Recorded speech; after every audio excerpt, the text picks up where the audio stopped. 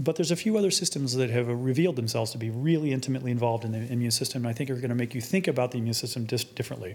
So the first one I want to talk about is your brain. So if you did not have an immune system, and I don't know if you're going to remember this talk in general, but if you did not, you definitely would not remember this. And the reason is that in your brain, each of your neurons forms somewhat on the order of 1,000 different connections to other neurons, and that forms the circuitry of memory.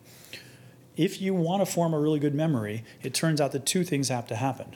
One is that one of those synapses gets stronger as a result of the experience you have, but other of the synapses actually have to slowly degrade. So you reinforce some circuitry. Imagine you make all the circuitry when you're just born, and some of it's just not even really used, but then you start to reinforce certain connections, and other ones have to degrade.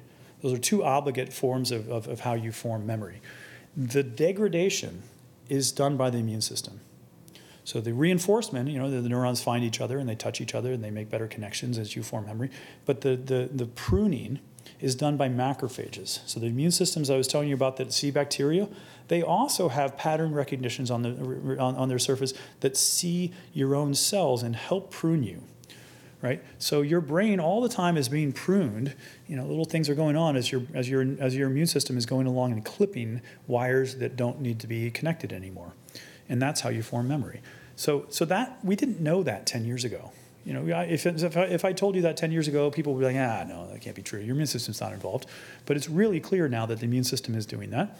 And the other side of that is that Alzheimer's is a disease now that's very much understood. The same cells that do the clipping cease to do the clipping. So as you get older, for reasons we don't understand, these cells are called microglia cells, and they're macrophages of the brain. They cease to do that effectively. They start to accumulate in large numbers, but they don't really clear the material in your brain. And that's really seems to be the number one indicator of some of the forms of dementia, including Alzheimer's. Again, so this is a case where your immune system is not what you thought it was. It's not just a system that defends you. It's a system that prunes you. And it can prune foreign things extensively, like killing them. But it does it more gently. Another example of that, by the way, I was mentioning the mammary, the fact that in mammary, your mammary ducts branch. Well, when women go to lactate, that branching becomes more extensive. That's the development of lactation.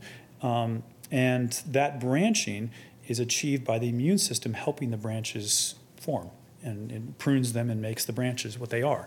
So again, it's a function of your immune system that's not about defense. It's about making your organs work well. Okay, so neurodegeneration in the brain is is one that just points to this idea that you didn't really understand what the immune system was about before. You thought it was all about defense. But one way to think about this is if you go back, think back. I think it's about 1 billion years. You probably won't remember. I don't either. But the cells were in a big. You had individual protists that were in a stew, we think, and then all of a sudden we started to have multicellular organisms like our own. Well, what had to happen at that point? Well, on the one hand, you had to make sure that something wasn't eating you. So that's the immune system that we kind of understood. You got to make sure you defend yourself, but you also got to make sure that you can get along. And so the junctions you want to have to make a tissue work, it seems like the immune system may have evolved at that point, not only to defend you, but also to take parts that weren't quite synonymous and make them work together. Another really classic one that I want to point out just in the passing is arteriosclerosis. So particularly our parents' time, the idea of plaques depositing in your blood vessels was all about diet. And so you were told not to eat certain lipids, and that's still true. Diet does have a big effect on it. But if you look very carefully or you don't have to look that carefully at arteriosclerotic plaques, underneath them are angry macrophages. So the plaque deposition is in part because the immune system that's normally meant to help you with metabolism, how to deal with lipids in your body, have actually gotten upset. And we're not exactly sure why they do that and why they do that more with age, but it's clear that arteriosclerotic plaques are immune foci. Underneath that, all that lipid deposition that gums up your vessels is an immune reaction. And it's an immune reaction because presumably the immune system we know the immune system normally is involved in helping you to digest some of the non-digestibles in your body, and including lipid metabolism. So again, it's a case where you kind of didn't really necessarily understand, what your immune system was all about until we start to see it showing up everywhere.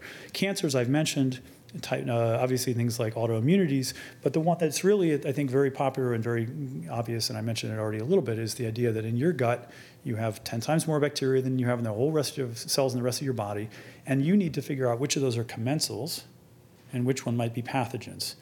So commensals mean you need to actually make an immune response and recognize that that bug is a good one, and figure out how to accommodate it. And then if another one comes in that's trying to break through the barrier and eat your gut from the inside, you got to defend, right? So that distinction represents, you got to know that you got to call one of those kind of self. You got to you got to recognize its peptides, and you got to make B cells against it, but instead of destroying it, you just want to quarantine it. You want to keep it, as long as it's in the gut, it's good. If it starts to come into you and get into your bloodstream, it's bad. So you need to quarantine, you need to also kind of categorize the world at large, and it's not just about blowing everything away, right?